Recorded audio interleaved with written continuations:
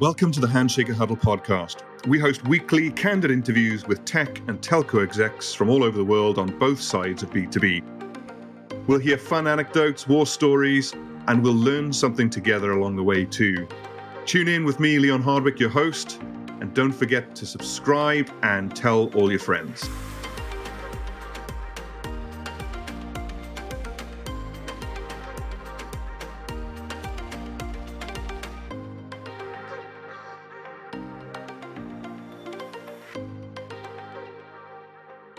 Hey everybody, welcome to episode 6 of the Handshakr Huddle podcast. We interview Witte this week. Irv and I met while he was in charge of wireless product marketing at Rogers in Canada. Irv is an independent consultant these days, focused on IoT and 5G marketing and product positioning. Irv is an incredibly clear thinker. He's a great communicator. And he has a knack of breaking down complex technical concepts for laymen to understand, like myself. Irv and I focus this interview on how sellers need to focus on problems with stakeholders and operators so that you can get better results. It's a great interview, some really, really great insight. And I am looking forward to the feedback on this one. Enjoy. Good. Thanks for joining. And I appreciate you sorting out some of the technical issues. To be frank, the tech has been great the last couple of days, and I can see this being something that we use for a long time to come. So welcome and thanks for joining. A couple of icebreakers, if I may. I just want to get a bit of a feel for your background and your career to date. So just give us a bit of a feel for your career to date. Okay. Well, first off, I consider myself these days a marketing guy or marketing executive. That's my primary sort of anchor point, if you will. Yeah. But I actually started off on the engineering side of things. I was a software engineer. And I was given an opportunity to work on the marketing side of things. And I thought, maybe, because as you know, engineers tend to view marketing as a lot of fluff and, not much substance to it. And, if you can't do a real job, maybe you can take a marketing job, right? But all kidding aside, when I went over to the marketing side, what I found interesting is it's a combination of left and right brain. So a lot of the engineering side of things tend to be very analytical. Whereas in marketing, you have a lot of analytical science. You have to understand what customers are looking for, quantitative pieces as well. But on the other hand, it's a little bit more of a broader thinking and a need for some creative energy as well. So I find the balance of the two quite interesting. And the other joke I have with my friends, I call myself a little bit the horse whisperer in the sense that I'm very strong on the technical side. I understand how engineers think. I am an engineer. And I get that whole mindset. But on the other hand, I also understand the marketing side. And when people start arguing about, brand essence and tone and manner and stuff, my eyes don't roll back in my head and say, what nonsense are you talking about? I get the two. And my role typically is to try to bridge the two, because the way I would put it, either left to its own devices on its own leads to not the optimal outcome. The optimal outcome is some sort of balance of factors, right? Typically, you're trying to get to some business outcome, and it's not all, the technical pieces. You have to also be very cognizant of what your customers are looking for and what the market solutions are. So that's really where I find my niche. I have worked for Rogers for roughly 20 years or so, taking on various roles. I've done everything from on the technical side, capital planning work and spectrum auctions. On the marketing side, I was fortunate to be the general manager launching a new brand for Rogers called Chatter. Yeah. So I understand both pieces. And then sometimes how you can use technology to solve problems in ways that you wouldn't expect. I'll give you one simple example. When we launched the Chatter brand, one challenge we had was, how do you process credit card transactions and avoid fraud and all that sort of stuff? Well, rather than trying to do it in-house, we partnered with a best-in-class provider of credit card processing capabilities in exchange for a slice of revenue. A radical different approach from how it was done, but it was a game changer in terms of avoiding the problem completely or solving it without a lot of technical complexity. So sometimes that's sort of outside of the box, thinking about what is the business problem you're trying to solve, and then what are the right ways to come at it. And it's not always just technical, and it's not always just marketing. So yeah, and funny enough, there's been a lot of that coming out, the conversations we've had already, making sure you have the ability to solve a problem, and partner with people that can solve a problem, but also be creative in the way that you go about having some form of agreement or contract or arrangement or deal.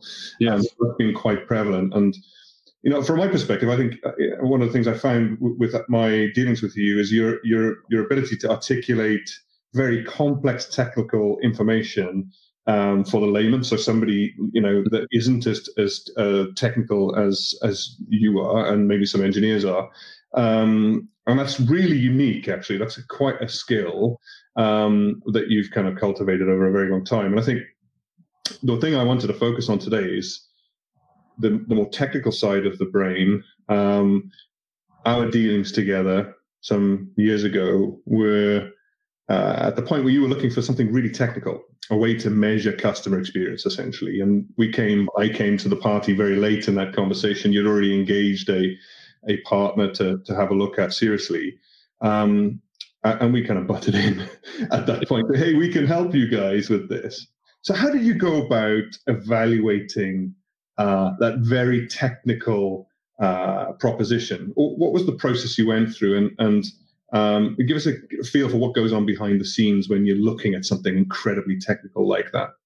So aside from the, in a large organization needing to have lots of different stakeholders aligned to ultimately what you're trying to do, I think you have to peel it back and say, okay, what is the problem we're trying to solve? How are we trying to, what is the impact on our customers? What sort of, what is the desired outcome? What problem are we solving? And, how can we measure that, capability, if you will? So in other words, it has to be much more than something sort of a big blanket solution of everything. It has to say, okay, what's the specific pain point? What issue have we not been able to solve with traditional approaches? And then how might a new approach solve that? So, for example, as you know, and many people on the network side know, the network itself has massive numbers of statistics about things and measures all kinds of things. But one of the missing points is, okay, but what is the actual customer's experience with a device in their hand? What exactly is going on, and what frustrations are they having? And then how can we try to come up with a better way to address those particular customer issues? It's a little bit like when your handset can't see the network. The network says there's no problem. Yeah, because it doesn't see your device. Meanwhile, the customer is ready to not only throw the device through the window, but quietly go and find another provider because you just keep telling them that, hey, the network's working fine. I don't know what your problem is. It's just not the right solution. So it's a matter of always boiling it down into what problem you're trying to solve, and then how can you solve that in a really focused and targeted way, without getting distracted with solving the other 903 problems that the company would like to have solved in some way.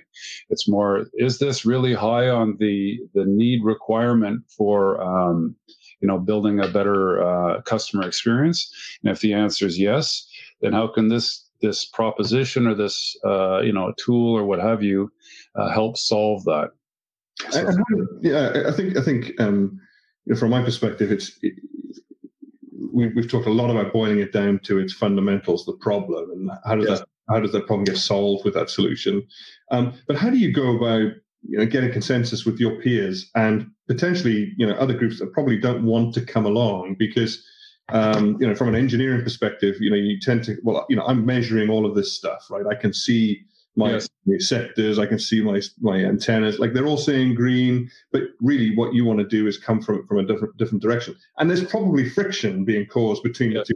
Like, how do you get through all of that stuff? And so one of them is, it's funny, again, although engineers don't always think this, but on the marketing side, you should always try to have sort of a fact-based mindset. Okay, so it's sort of how do you cut through the chase? So in other words, you have, customer information, feedback, etc., that's quantifiable, that says this is a problem. How is your network, performance relative to your peers, or perceptions of that relative to your peers, etc. And it's about, moving ahead of your competitors or offering a better solution. So one thing is, okay, make sure that the problem can be, easily explained, right? And as I just mentioned ago, if the network can't see your handset, no problem found. Yeah. The problem is customer won't say that this is all good. So it's a matter of putting it in a way that, okay, everybody can understand, okay, now we have alignment on what problem it is we're trying to solve. And it's also it's not a search for the guilty. Let me find the 50 network engineers that forever put up dashboards and claim that there's no problem. That's not the mindset at all. The mindset is, how can we find a creative and smart way to, fix this problem, and focus on fixing that problem in a way that's going to make, deliver either better customer satisfaction. Not every initiative is driven by customer sat. Sometimes it's a cost saving initiative. It can also be something where you're trying to generate new revenue streams or that sort of thing. I'll come back to that in a little bit later when we talk about the 5G stuff. But that's really the mindset of, okay, don't get fussed with all the, network block diagrams of what talks to what and what does how. It's sort of, okay, make sure that people have vetted that the solution can work, but come back and always focus on, what problem are we solving? Let's keep focused on that, and let's get everybody aligned around doing that. And the other side of the coin, I think you've alluded to it, is the world doesn't stand still. I mean, if you think that every solution and offer you have today will be unchanged for the next 5 years, you're somewhat delusional in terms of what's going to happen in the marketplace. The simply staying with status quo isn't always the best solution. For some things, they don't need to be fixed or changed, but other things you have to say, okay, how can we get a leg up on our competitors, or do something that makes our customers happier, or what have you, in a way that uses smart technology in a targeted way to address specific requirements, right? And Spatial Buzz had a very unique solution with something where there was an app on the device. Now suddenly, if you can have hundreds of thousands of devices quietly measuring things as to when they can connect or can't, you'll suddenly see where the problem spots are versus what traditional dashboards will show you. And then there's an ability to not only understand where those problems are, but be much more transparent with your customers, right? I mean, sometimes admitting you have a problem goes a long way to making customers have more trust in your your brand and what you're trying to do. Nobody has a perfect network or whatever else, but if you're the perceived to be the company that's going to be doing the most to solve problems and listen to customers, in the long run, that will pay off big time in terms of ability to these sort of stats they talk about, are willing to recommend, et cetera, et cetera. So the things that ladder up to a stronger brand position. Yeah, totally. And it just sounds like there's this total pragmatism when you're looking at these things, and when you're having to work with so many different functions and different people with different opinions. It's almost like you are trying to get consensus in your own business. Yes. During and kind of leading up to a deal and after the deal. Yes. That takes huge amounts of effort. But it also takes a brain that can cross the two sides of that story, not just the engineering and the. Yes. And then the other thing, obviously, one needs to identify, who can help lead the charge internally. So, you need to have some strong, backing of other thought leaders or people in positions of influence, VPs or people that are responsible for long-term planning and capital, et cetera. They need to be, you need to find somebody to help drive things forward. But again, if you can anchor your, your thing in facts about, okay, here's a real problem that's attempting to be solved. And then again, with here's how we're going to measure the outcomes. We expect to see, some metric improve, and then what is that metric, and then is there any way to quantify the impact on the business of that, right?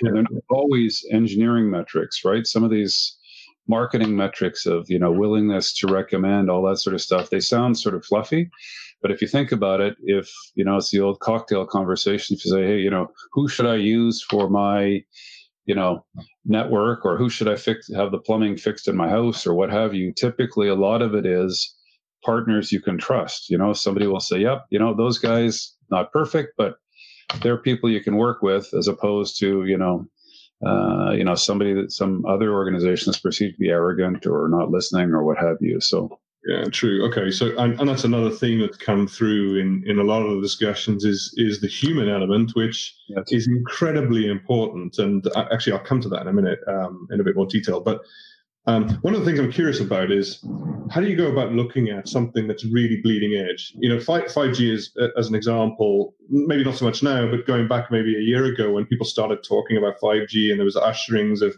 this amazing thing that's going to skyrocket the speeds and stuff. So how did you go about looking at something and saying, okay, what do we do with this? How is this going to help us? And how does that evaluation happen when it's so early in its kind of evolution?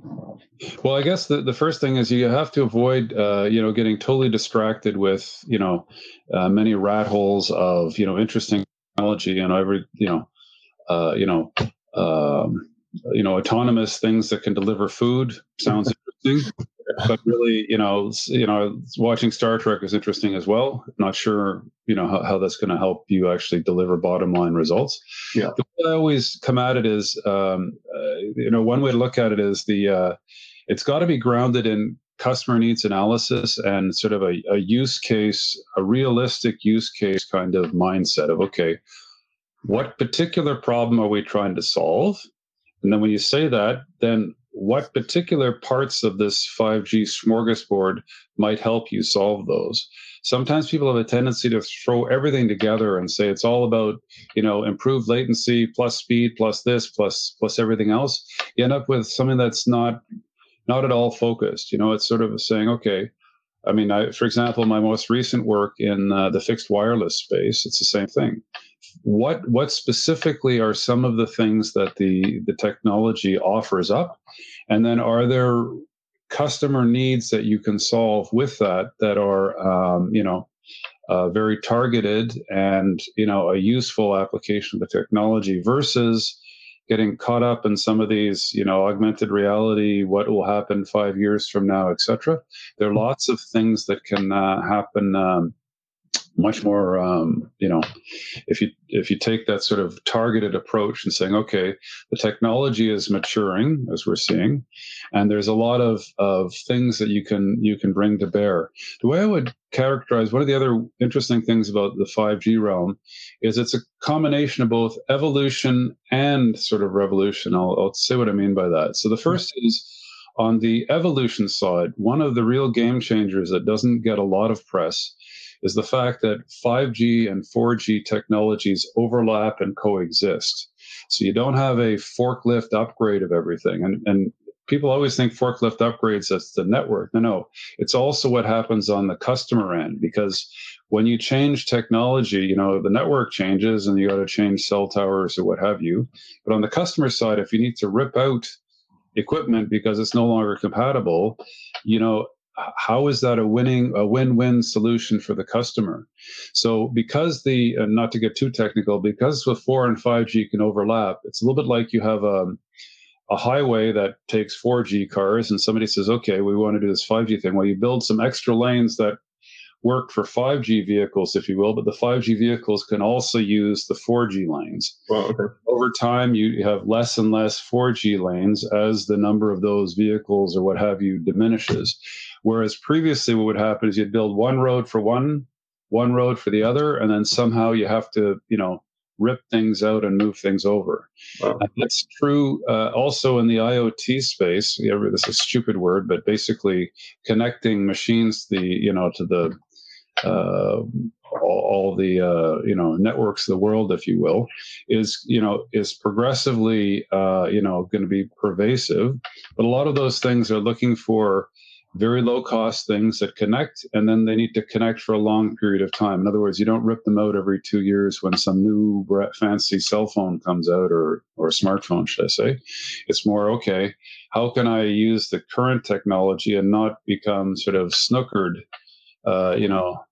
3 years out, where somebody says, okay, well, that was interesting. Now you got to go find all these things you've installed somewhere because they're no longer going to work.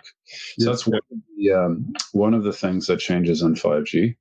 The second thing, which is interesting, is a lot of the traditional assumptions about what you would call demarcation points are changing. So you used to have sort of a view that there's a core network and all this access parts of it. But now you're moving, the newer technology allow you have more of a distributed type of architecture, which opens up other possibilities. One thing I'd also say about focusing on those use cases or building solutions for specific customer problems is what I would call, I'm not sure if anybody on the call has read the book, but has participated. It's called Blue Ocean Thinking. And what this does, it has a different way of looking at markets. And you look at companies that have broken out, if you will, and it's because they've done things, quite differently. So, for example, sometimes it's not about, if I look at a market and say, how many customers does my competitor have? What's my share? All this sort of stuff. There's often, and this is more outside of the smartphone realm, there are often many markets where there are a lot of non-customers.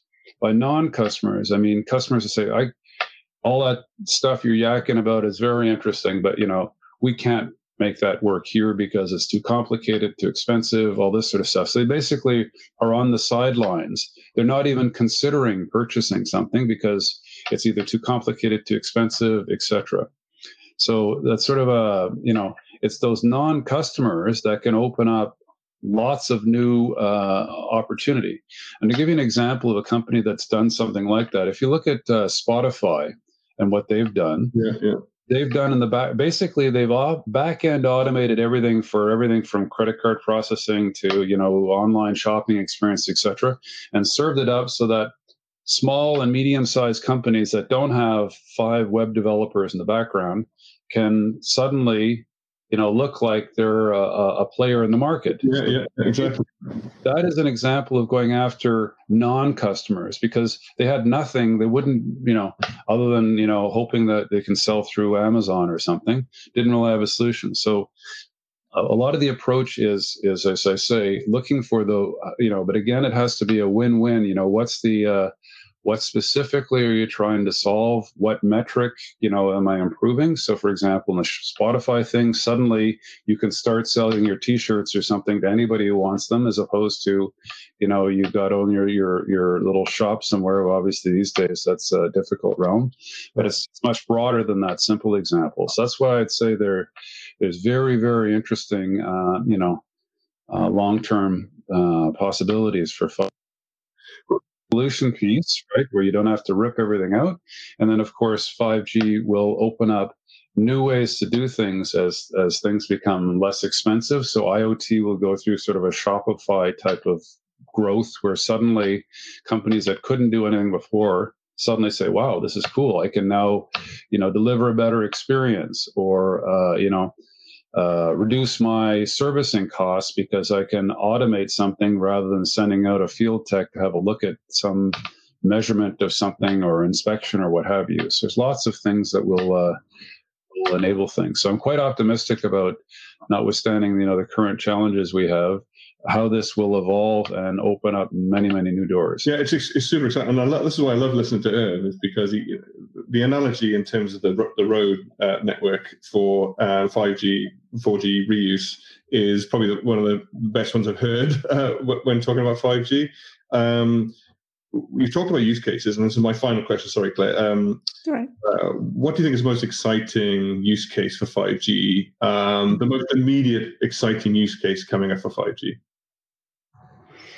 Well, there's a couple things going on. One of them is this open RAN kind of concept where you've split things out. So it's sort of a disaggregation, much like, you historically you have one vendor that provides everything and it's, custom hardware, etc. Now, by opening things up, you have an opportunity for many, many more players to deliver, interesting solutions across the board. So that's be one thing.